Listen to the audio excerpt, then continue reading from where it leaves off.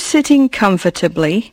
Then we'll begin. 10, 9, 8, 7, 6, 5, 4, 3, 2, 1. Suicide is a suicide.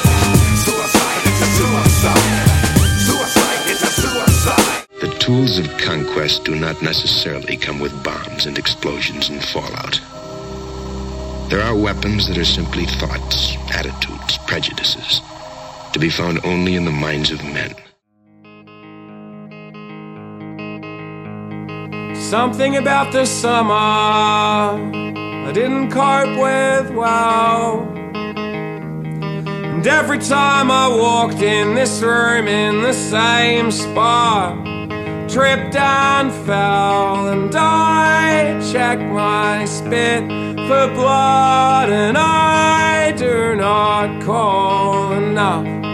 I spill my guts for money, but you don't find my jokes that funny.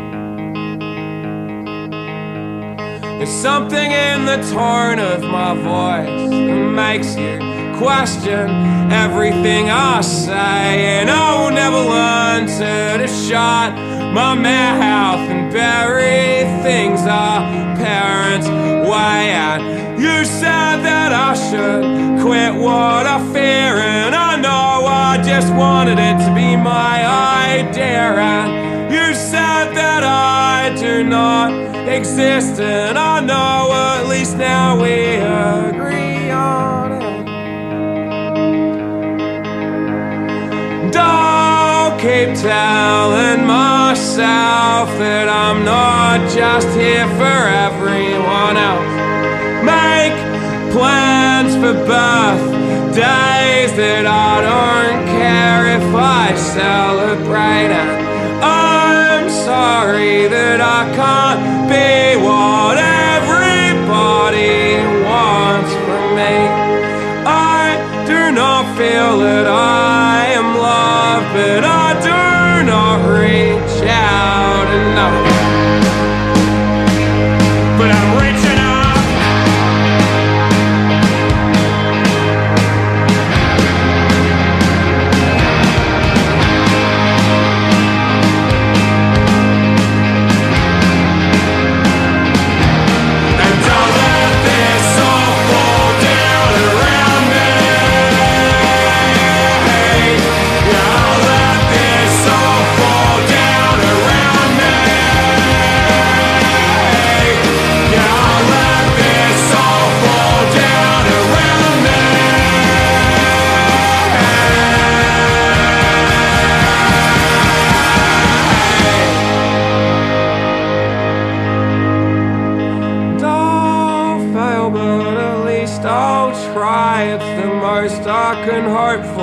Most of the time it kills me to have to be alive. It is killing me to have to be alive.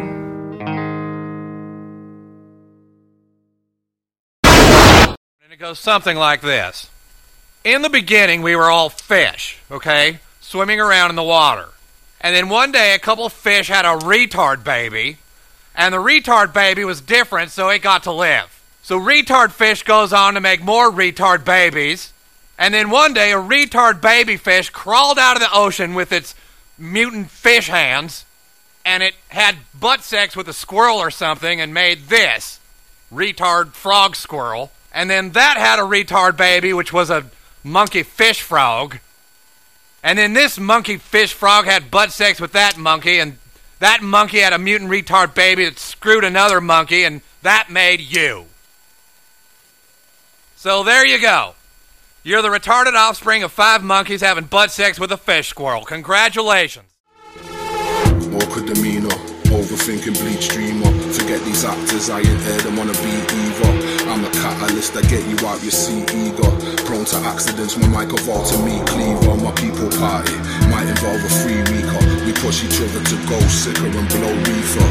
Cadet of the space age and an old geezer. Can't take the pressure, altitude, nose bleeder. Every single day's a blessing, I'm a known seeker. Pupils in the back of my eye sockets, open and weaker. Nevertheless, it's the ruthless that I'm most eager. Level your messengers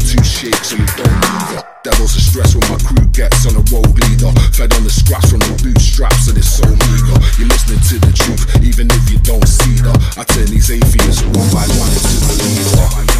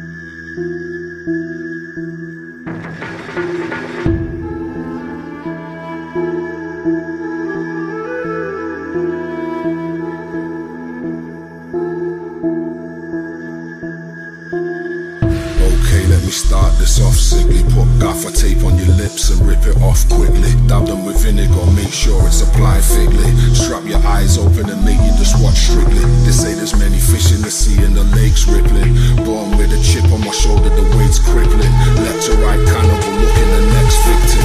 Test flight manual, stuck in the next system. You'll never get the point of the story if you don't listen. What's wrong, you don't talk lately, you're so distant. MCs don't like me, I'm frightening and consistent. If anybody's asking, just tell them I've gone fishing. It isn't worth nothing if it's something that's worth risking. I see through the smiles and the camouflage shape shifting. Whatever way you wanna look at it was so different. Now feel your hair standing on end and your face twisting.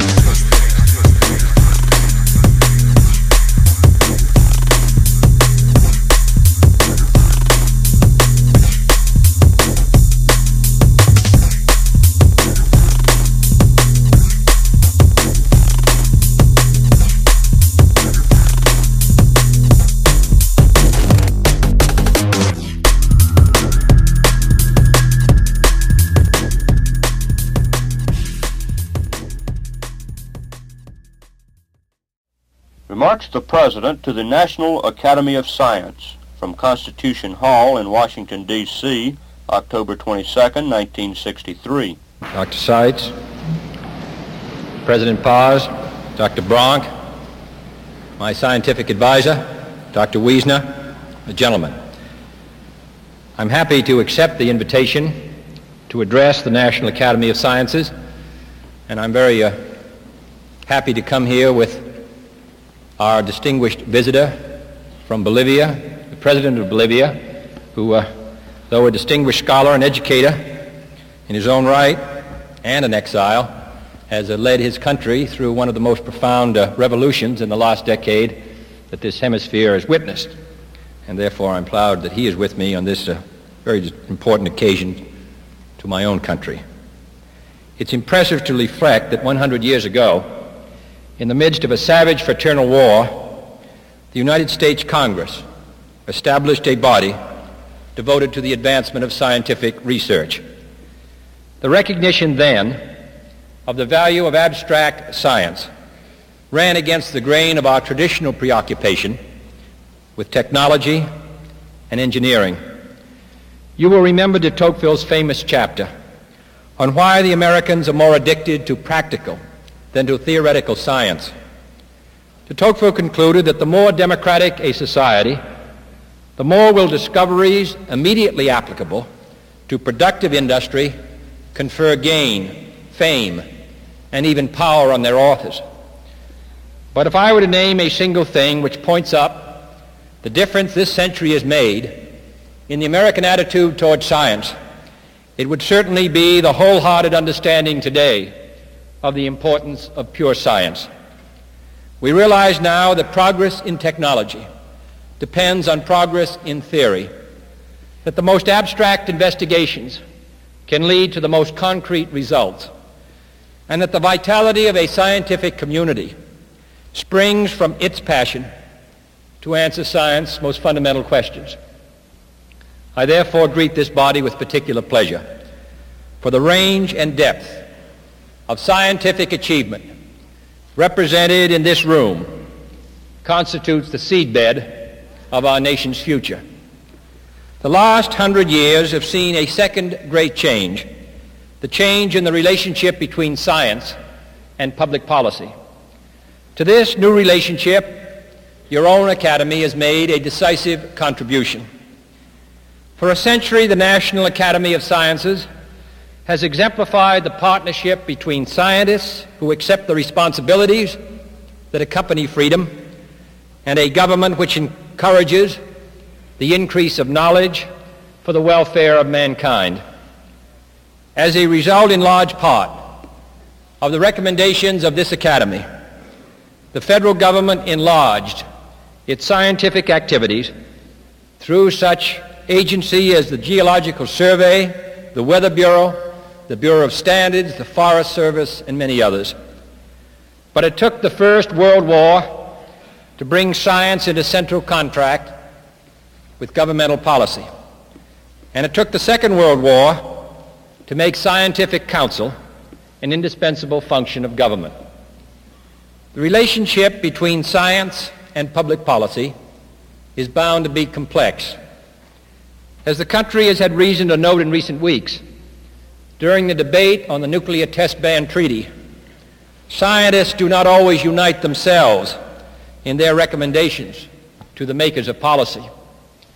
This is only partly because of scientific disagreements. It is even more because the big issues so often go beyond the possibilities of exact scientific determination. I know few significant questions of public policy which can safely be confided to computers. In the end, the hard decisions inescapably involve imponderables of intuition, prudence, and judgment. In the last 100 years, science has thus emerged from a peripheral concern of government to an active partner. The instrumentalities devised in recent times have given this partnership continuity and force. The question on all our minds today is how science can best continue its service to the nation, to the people, to the world in the years to come. I would suggest that science is already moving to enlarge its influence in three general ways: in the interdisciplinary area, in the international area, and in the intercultural area.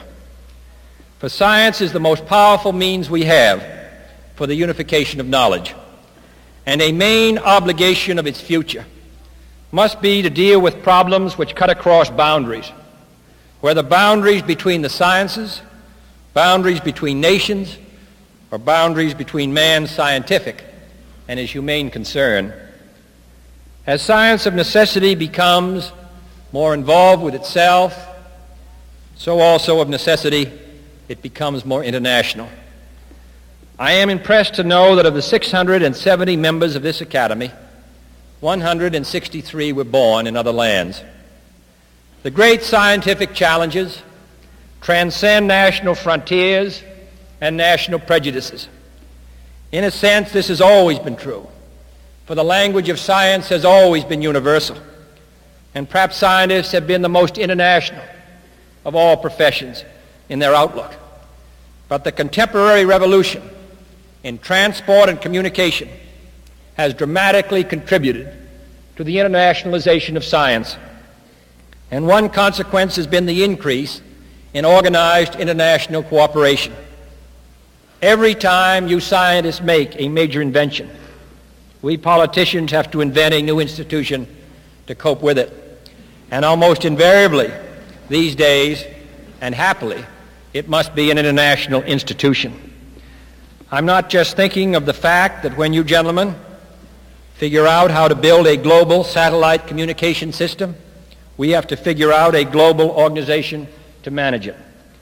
I'm thinking as well that scientific advance provided the rationale for the World Health Organization and the Food and Agricultural Organization, that splitting the atom leads not only to a nuclear arms race, but to the establishment of the International Atomic Energy Agency, that the need for scientific exploration of Antarctica leads to an international treaty providing free access to the area without regard to territorial claims, that the scientific possibility of a world weather watch requires the attention of the World Meteorological Organization, that the exploration of oceans leads to the establishment of an Intergovernmental Oceanography Commission. Recent scientific advances have not only made international cooperation desirable, but they have made it essential. The ocean, the atmosphere, outer space belong not to one nation or one ideology, but to all mankind. And as science carries out its tasks in the years ahead, it must enlist all its own disciplines, all nations prepared for the scientific quest, and all men capable of sympathizing with the scientific impulse. Scientists alone can establish the objectives of their research, but society, in extending support to science, must take account of its own needs. As a layman, I can suggest only with diffidence what some of the major tasks might be on your scientific agenda. Welcome to the show where you don't know if it's part of the show. Welcome to the show if you don't know it's part of the show. Didn't they teach you to reach for the stars while opening up the bars and keeping you chained down with mortgage bills and cars? Vaccines for your arms, kids sounding like supercharged, caffeinated hate-filled scars and rage-quit repertoires. No answers for yards, caught up in emotion that's not even yours. Imposter truths like impeccable retards, lined up for your serving of Gish Gallop and wars. No remedy can save the lost, in love with the yarn. I'm tired of walking into refracted shards, poor science displayed by disgusting bards. Soaked in sin with your dupe is delight for a new hand of cards. Been so long, seems like for love I'm just too hard, I'm just too hard. I said, welcome to the show where you don't know if it's part of the show. Welcome to the show if you don't know.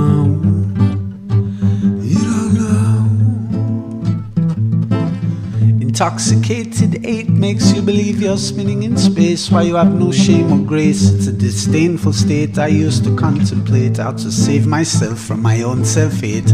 Wonder why I was even made with a dreadful fate, forced to try and awake with a full plate. No one to help me stay awake or educate. I've had to liberate and fight through hidden gates. But my brother, heaven could never be late, and rockets don't work in space. It's all fake, the show is on Mars. It's a joke, but you're too far gone, it won't be long.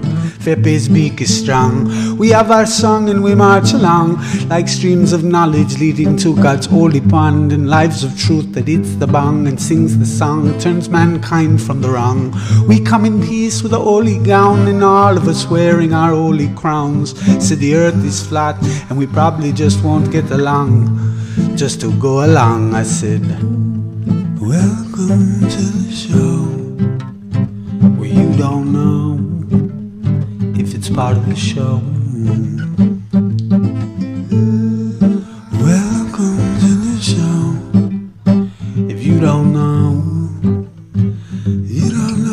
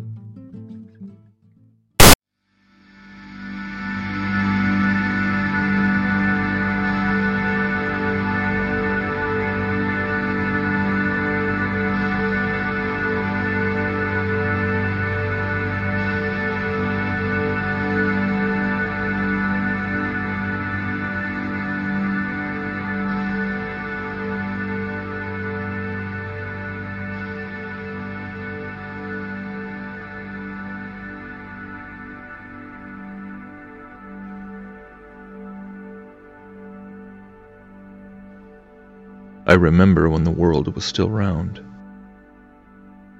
when things still felt simple, the way you expect them to be.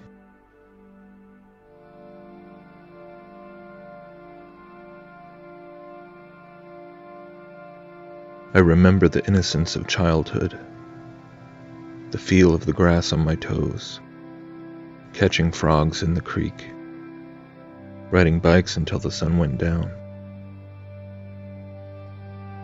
And even though life was never perfect, there was still a confidence that overall we lived in an era of progress, of discovery, of accomplishment.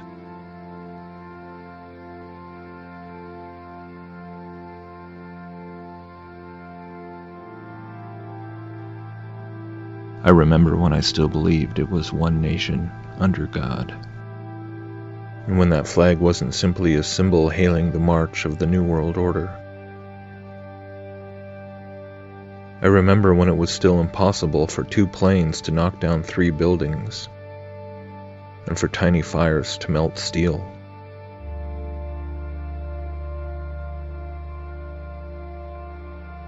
I remember when the Constitution still meant something, when kids didn't get molested in airports by federal employees, before everyone just accepted the reality of total state surveillance. I remember when the skies weren't crisscrossed with ungodly poisons, when we weren't given toxic water to drink, or cancer-causing food to eat. I remember when kids could play outside until they got called in for dinner, when parents weren't forced to keep them indoors because of the unspoken awareness of a black market for their innocent flesh.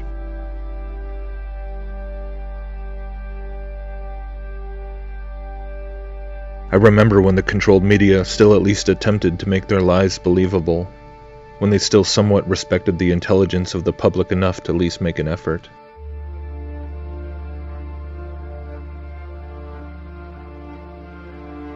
I remember when we all cried as kids because we thought we saw that poor teacher lady blow up on her way to outer space.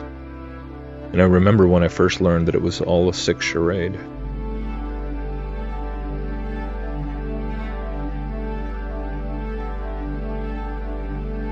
I remember when the spell was finally broken, and when the illusion suddenly had no magic left. The American dream became a bit of a nightmare, and everything felt upside down and inside out, because it was. And I remember the staggering realization that there is in fact a right side up, in every possible sense. I remember when men were still men and women were still women, and little boys could be boys without being drugged into submission, and little girls could be princesses without being Disney whores, before elementary kids were watching porn on their iPhones. I remember when people still knew how to simply talk to each other, to have conversations with real eye contact, and go places and do things without having to validate it with selfies. I remember when Google wasn't a verb. I remember when artificial intelligence was an oxymoron. I remember when books still had value and being alone with your thoughts, and when everyone wasn't constantly clamoring to be heard, all the time, every day. I remember when I wasn't waking up each day wondering if that would be the day when everything came crashing down. If there would be the next false flag, the next move, the next phase of the agenda, whatever that may be. I remember when one of the most difficult things in life wasn't actually the task of trying to relearn what I should be remembering in the first place.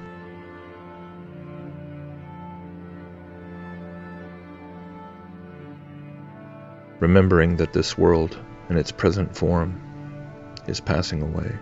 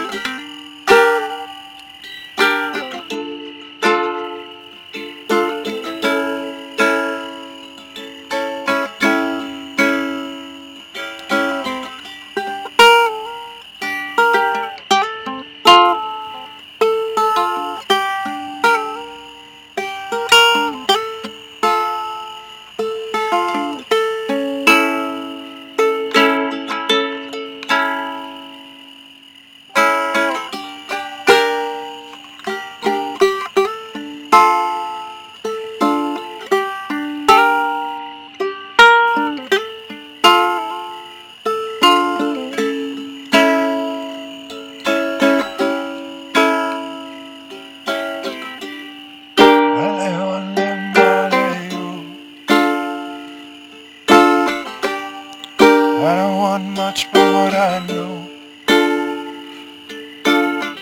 I don't know much but what I show.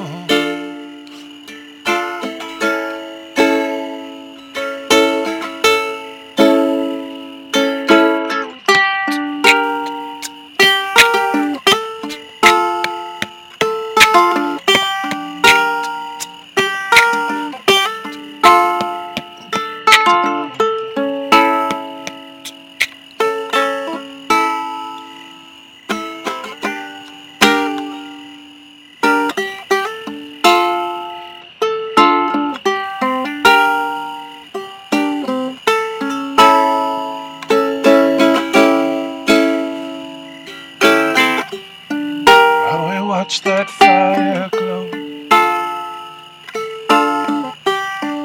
burning royal like you know. Well, I think you want the show.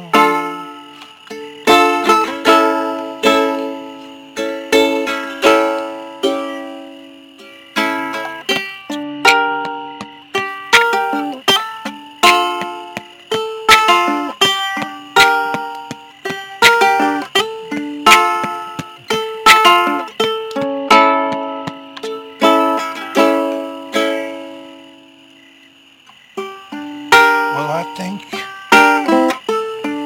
and I don't think, and I think, and I don't think, and the cold one on my tongue, like the words that can't be sung. Well, I think we're lost.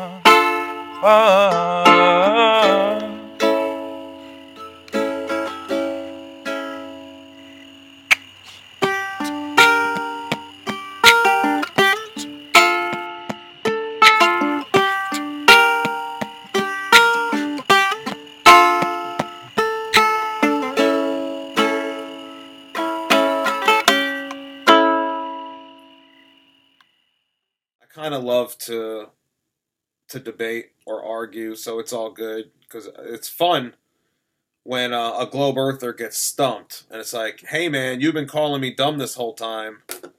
You're losing a debate to a flat earther. I was like, I could switch sides real quick. Do you want me to debate for the globe? I'll switch sides of this debate, completely objectively, just like a professional debater, just switch sides. It doesn't matter which side I'm going to debate for. I'm going to win the debate because I'm armed with knowledge. I know both sides, and because I know the heliocentric model of the solar system, I know what's wrong with it, and I see the holes through it. They don't even know what they believe in, and that's the problem. Most of the time when you debate these globe earthers, you have to teach them what they believe in before you can debunk what they believe in. They have no idea what they believe in. And it's sad. It's sad. And then they say, well, I don't care. Like, I'm happy. You don't have any friends. Get a life. You're miserable. I'm happy. They use happiness to justify their ignorance. And I'm like, yeah, well, that's where that fucking old saying comes from, right? Ignorance is bliss. They walk right into this shit, too. It's hilarious debating these people. I've been doing it all day. But it's like, and did any of those people, the globe earth believers, did any of them drive down to South Carolina like I did to actually view the eclipse? No. Did any of them actually care? No. It's the flat earther who takes the time to do this kind of stuff, right? It's the flat earther who does the research. It's the flat earther who does tests and experiments and makes observations, talks with people all around the country, all around the world. You got flat earthers in countries all around the world, collaborating on this stuff. My friend today said to a globe earther, he said, I'd rather have questions that can't be answered than answers that can't be questioned. It's like, good job, Greg. What a great quote, right? Because when you say what they ask you, right? Well, if the earth is flat, what's on the underside of it? What's on the bottom of the flat earth? And my response to that always is, well, we've never drilled, human beings have never drilled past about 8 miles into the Earth's crust. We've never made it to what they call the mantle. How am I supposed to know what's on the other side? No human's ever been there. You're asking me a question that can't be answered. You're forcing me to either bullshit you or say I don't know. Now, what would you prefer? I bullshit you or I give you an honest and sincere I don't know? Well, the globe earthers, they actually prefer bullshit. Because when you tell them there's no way of us knowing, it's not acceptable to them.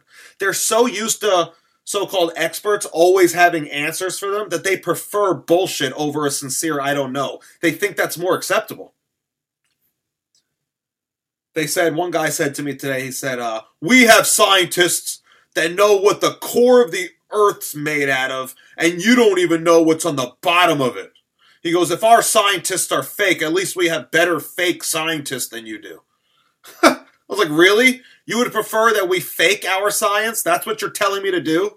That you're telling me that your scientists are better because they tell you they know what the core of the globe is made out of, and we're not as good because we can't tell you what's on the bottom of the flat earth? That is the most fucked up logic I've ever heard because, like I already said, human beings have never drilled further than 9 miles into the earth. We've never made it to the so-called mantle, never made it past the crust, never made it to the mantle, so we certainly have never made it to the core. So if some scientist is trying to tell you what the core is made of, he's completely full of shit. It's completely theoretical. There's no way for him to know that. And it would be more honest of him to say, there's no way of us to know that. We have ideas, we have theories, but we have no idea. I prefer that. I'd rather have questions that can't be answered than answers that can't be questioned. We've been rolling on that holy shit. Most these cats have been like holy shit. Why don't they know that they're holding it? And if you show, then you're rolling in, why oh oh, oh yeah. Why oh, why oh. We've been rolling on that holy shit. Most these cats have been like holy shit. Why don't they know that they're holding it? And if you know, then you're rolling in, why oh, why oh, why oh.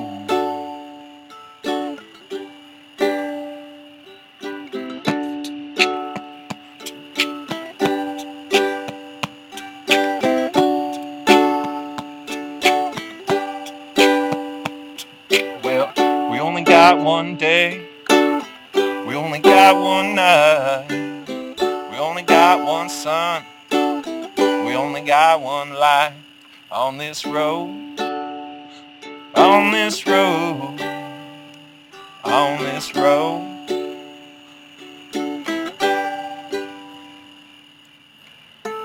We've been traveling down this road,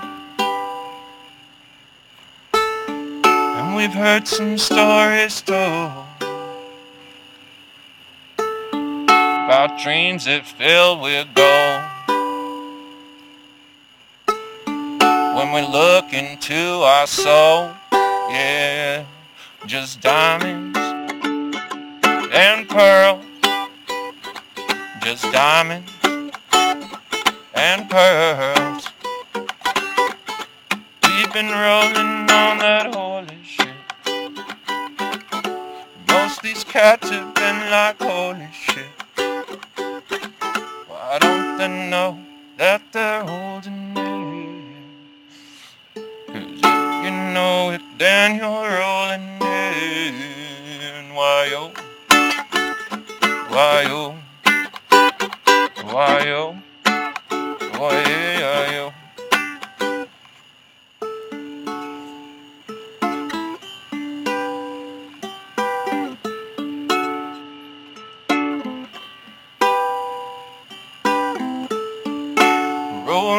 on that holy shit.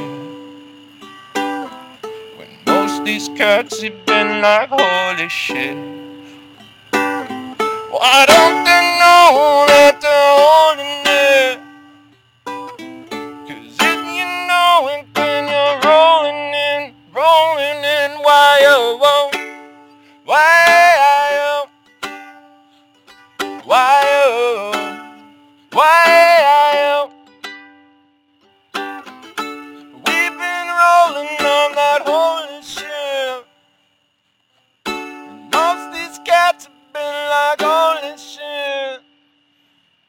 Why don't they know that they're holding it? When you know it, when you're rolling in, why oh, oh, why oh, oh.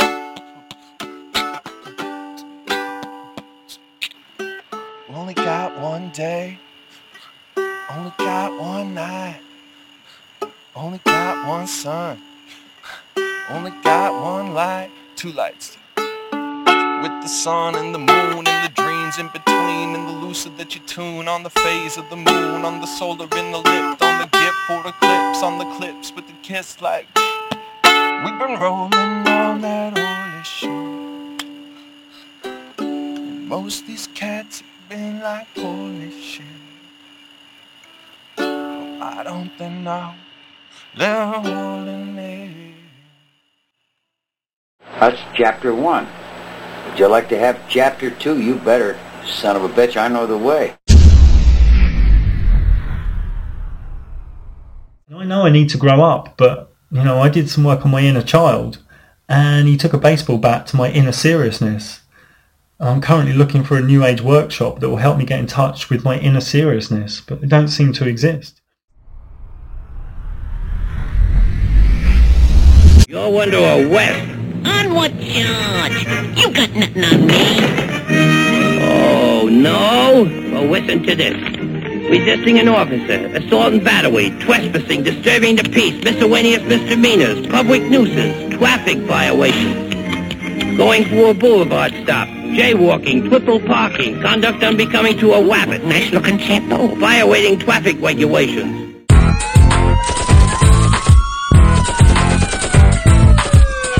Goddamn police out here. Think I forgot about y'all. I ain't forget about y'all fucking police. Here's my problem with the police. I really don't have no real problem with you. So if you're in here, salute to you, because you do a tough job. You go out and serve and protect. And when you get there, people ain't even happy to see you, but we need you. I ain't never been happy to see the police. I've been happy to see the fire department before. Then I got upset because they brought the police. I was like, why you got to bring your boy? I thought this was between me and you. You gonna call your boy and bring him with you. Ain't nobody tell you to bring him. I don't like the police because they get to do the stuff that we don't get to do and we like to do. They get to do it and we don't get to do it. They say we can't speed. They the fastest motherfuckers on the highway. They say we can't drive and text, but they got a goddamn laptop in the front seat. You gonna tell me I can't text you using a mouse, motherfucker? What is wrong with me?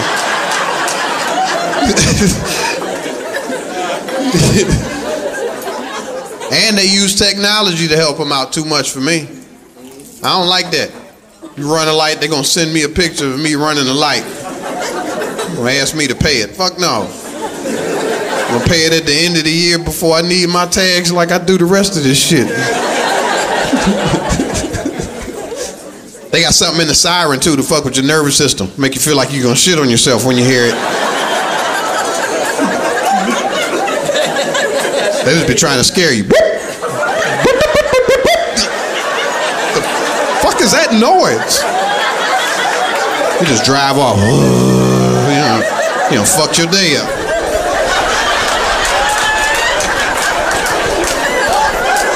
You don't know what's wrong with you no more. They fuck with everybody in the car too. God, you too? Yeah, nigga, what was that? Little baby in the back.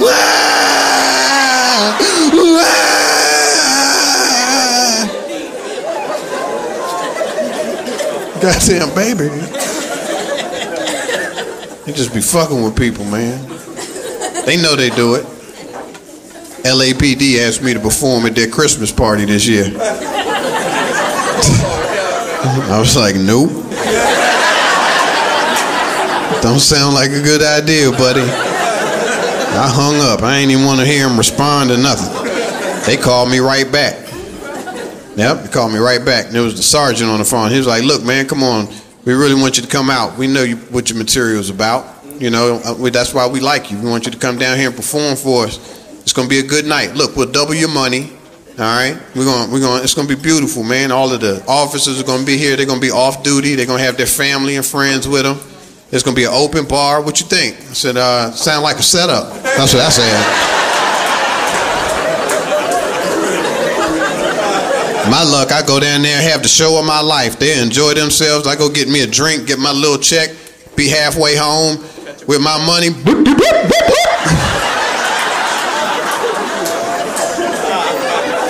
You know why I pulled you over? I do not know you. Have you been drinking, sir? Yeah, nigga, with you.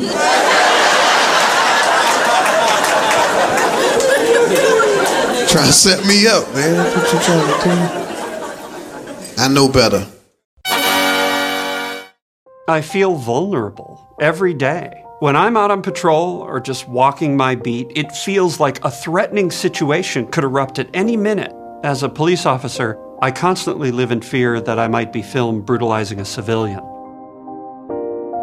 Just yesterday, I pull over a black couple, and I kept thinking, what if I escalate the situation? And they pull a phone on me, and the footage lands on YouTube. Something like that could end a career in seconds. It's something you know from the time you're a cadet. The slightest civil rights infraction in front of anyone who's looking, and the next thing you know, you're surrounded by cameras and trending on Twitter. No cop should have to worry about that. Practically every precinct I know has somebody serving desk duty, just for acting on deeply rooted prejudices when somebody had a recording device on them. It happened to my partner, and it even happened to our own captain. One day, he's just kicking an unarmed pedestrian in the ribs when all of a sudden people with cameras are everywhere, and then they just start shooting what he was doing, all 6 minutes of it. I can't help but think sometimes that could have been me ending up at that desk job. You never know which day of total impunity will be your last, but for a cop, that's just our daily reality. At West, the long arm of the war is reaching out and closing in on you. You screwy wabbit. A, you are idiots. B, the guns are loaded. And C, care to try me?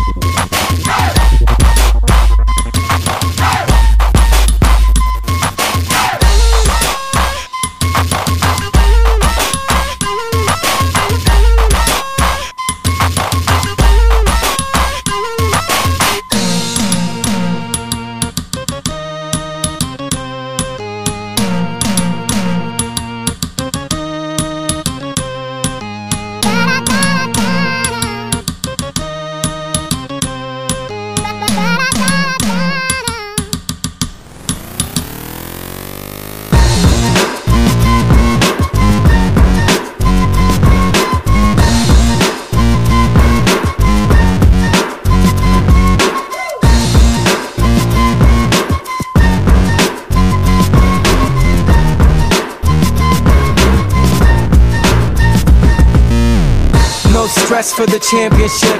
I burn both ends of the candles with losing track of time. Crack my spine for the acid trip. Then I tamper with this manuscript.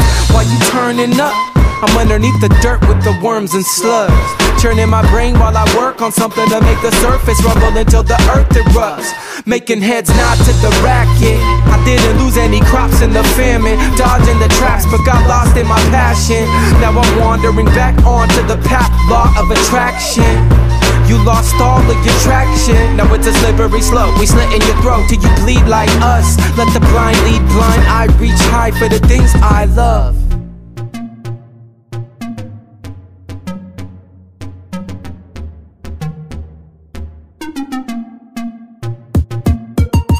Reach high, reach high, reach high, reach high, reach high, reach high, reach high, reach high, reach high, reach high, reach high, reach high, reach high, reach high. I don't give a fuck if you dance.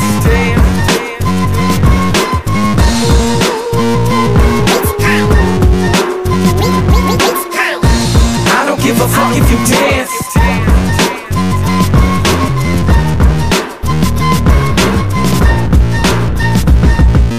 With last year's ugly presidential election and the ongoing rash of protests across the country, there's one thing just about everyone can agree on. We're more divided than ever. So how did we get here? Look no further than the lack of murals of people holding hands throughout the country. Sure, there are a few small pockets of America that already have a mural where a black kid and a white kid are holding hands. But when you consider that only 5% of Americans pass a mural made by a third grade class every day, no wonder we're constantly at each other's throats. Are we really at a crossroads because trust in government is at an all-time low? Or because hundreds of American cities have gone years without seeing the word unity spelled out in rainbow colors across a bridge? The harsh truth is right in front of our faces. Millions of Americans go their entire lives only ever seeing murals of a giant pair of eyes with globes for pupils. To be blunt, that's simply not good enough. Imagine that, instead of going about our daily routines never considering our common humanity, we saw a painting made out of the palm prints of 50 children every time we walked outside, or saw a mural where so many people are holding hands they wrap around the entire planet. Until then, we've got a lot of work to do. That one's probably really nice if you're on your period.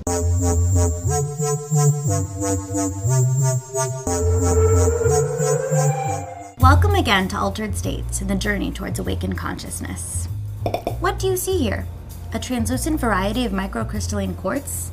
A semi-precious stone forged in the cavities of rocks? Or is it the key to an ancient metaphysical art? Today we're going to learn a little something about crystals and how they can help heal the mind and body, for real. This is your auric field, and this is a crystal. You can use this stone to help calibrate your psychic aura. Think of it like a tuning fork, helping your body to find the right pitch. All crystals have vibrations. These vibrations help to cleanse your auric field of any bad vibes you're hanging on to. Crystal healing has actually been around for thousands of years. Minerals were applied for healing purposes by several ancient civilizations, as well as tools for divination of higher knowledge and religious ceremony. Let's compare two different methods of crystal healing, shall we? First up, Reiki. In Reiki, hands are the channels for energy guided by universal spirit. Mystics of many cultures describe the physical universe as being made entirely of energy, which is subject to or affected by thought. Another form of crystal energy healing is chromotherapy, or color healing. Chromotherapy is the science of using colors to turn body vibrations into frequencies. Wait, what the hell does that mean? Jules, help me out. We're here at Auralex, and I'm here with Jules. We're going to talk about crystals today. Why do most people get crystal healing sessions? I actually do a combination of Reiki, crystal healing, and sound healing together primarily. People come in for all different reasons. Most people come when they're going through something in their life. You wait until it's like dire straits and you've got to come in for something. It's more of a preventative thing to keep your energy field cleansed. So when life hits you with something, you can deal with it and manage it in an easier way. The way that I work with people is, I want to get to the root of it, not just what's up here affecting them now, but what's really going on, where did this really come from, and dig things up. So what's Reiki? Reiki is a Japanese energy healing technique for stress relief and relaxation, we say. But really it's a lot of different things. It's a spiritually guided life force energy. Spiritually guided meaning it's coming from a higher power, something beyond myself or beyond the Reiki practitioner. What is chromotherapy? Chromotherapy is color therapy, so yeah, that's using colors for healing. So it's interesting when you look up the properties of a unique color, color and then look up the properties of that chakra, it matches. So there's Wow. something to that energy. But enough talk, let's party. Round 1. Reiki.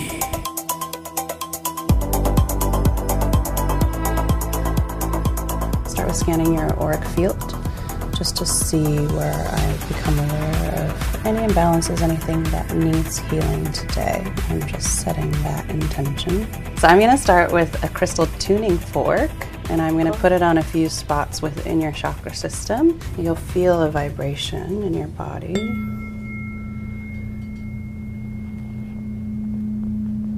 How does that feel? Really nice. That one's crazy. Yeah? Probably really nice if you're on your period. Really nice. For your ovaries.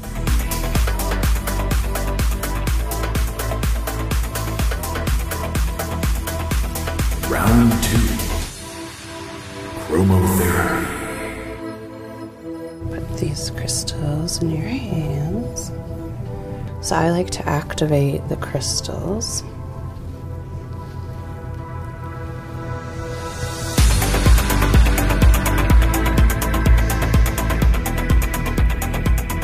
So I'm going to draw some Reiki symbols also into your field. Combo.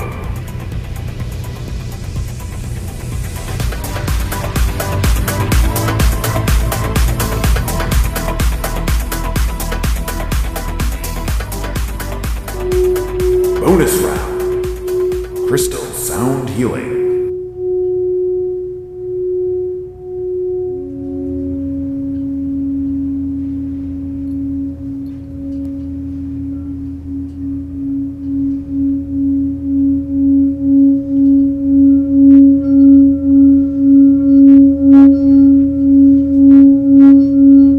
That was so nice. When she took the crystals off, I'd forgotten that they were even there, and I was like, what? That was wonderful. The sound was great. The crystals, amazing. Color therapy, love it all. Just the energy moving throughout my body. And I feel really relaxed and great right now. Yeah, the Reiki, I felt a lot. Even when you were just scanning me, I felt ripples of energy, and it felt very nurturing and safe. Reiki and crystal healing can be used for many different reasons. Reducing stress or tension, relieving pain, headaches, respiratory problems, the list goes on and on. You may see these stones as sources of healing powers, or maybe just see them as dumb old rocks. But if they're making people feel better, the real question is this. If crystals make you more peaceful and at ease, who the cares if they're real or not? 1, 2, 3, 4.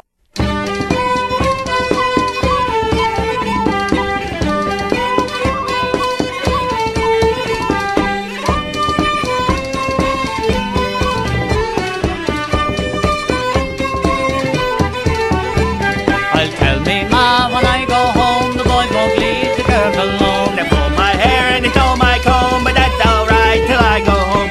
She is handsome, she is pretty, she is the belle of Belfast City. She is courting 1, 2, 3. Please won't you tell me who is he? Albert Mooney says he loves her, all the boys are fighting for her. They knock on the door, they ring the bell, saying, oh my true love, are you well? Out she comes as white as snow, rings on her fingers and bows on her toes. Loud Jenny Murray says she will die if she doesn't get the fella with the roving eye.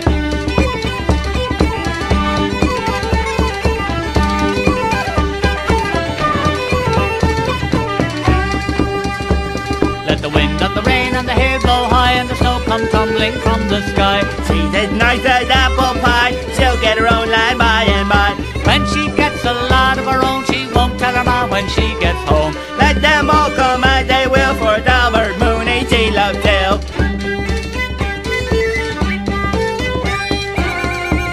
I'll tell me ma when I go home, the boys won't leave the girls alone. They pull my hair and they sew my comb, but that's alright till I go home. She is handsome, she is pretty, she is the belle of Belfast City. She is courting 1, 2, 3. Please won't you tell me who is she? I'll tell me ma when I go home, the boys won't leave the girls alone. They pull my hair and they sew my comb, but that's alright till I go home. She is handsome, she is pretty, she is the belle of Belfast City. She is courting 1, 2, 3. Please won't you tell me who is she? Well, I guess I better get back to my show now. I only date ninjas, and you are not a ninja.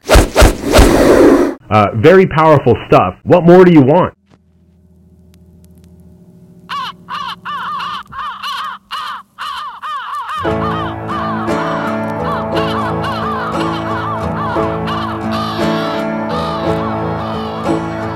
Who is the who, telling who what to do? Who is the who, telling who what to do? Who is the who, telling who what to do? Tell me who, tell me who, tell me who. Well, one and Abel were crossing the road. One had a feeling there was something he was owed, but Abel broke it to him that there's a social code. So walk straight down the middle now and do what we're told. Walk straight down the middle now and do what we're told. Who is the who, telling who what to do? Who is the who, telling who what to do? Who is the who, telling who what to do? Tell me who, tell me who, tell me who. But one said it didn't feel so good to never be fulfilled, forever stressed out and impatient, always saying just over the next hill, always saying just over the next hill. Who is the who, telling who what to do? Being able is to freedom, what wanting is too cruel. It's hard to tell it seems, or which one of them's the fool. Is freedom a gift that we only give to the ones that say I love you? Who is the who, telling who what to do? Who is the who, telling who what to do? Who is the who, telling who what to do? Tell me who, tell me who, tell me who. Now one and Abel are two different things. One is desire, and the other is the means. Like I wanna hold you and see you and feel you in my dreams, but that's not possible. Something simply will not let me. Now, go find the others.com. Yeah, man, I tell you what, that dang old internet, man, you just go on there and point and click, click, click, click, click, click, click, click. It's real easy, man.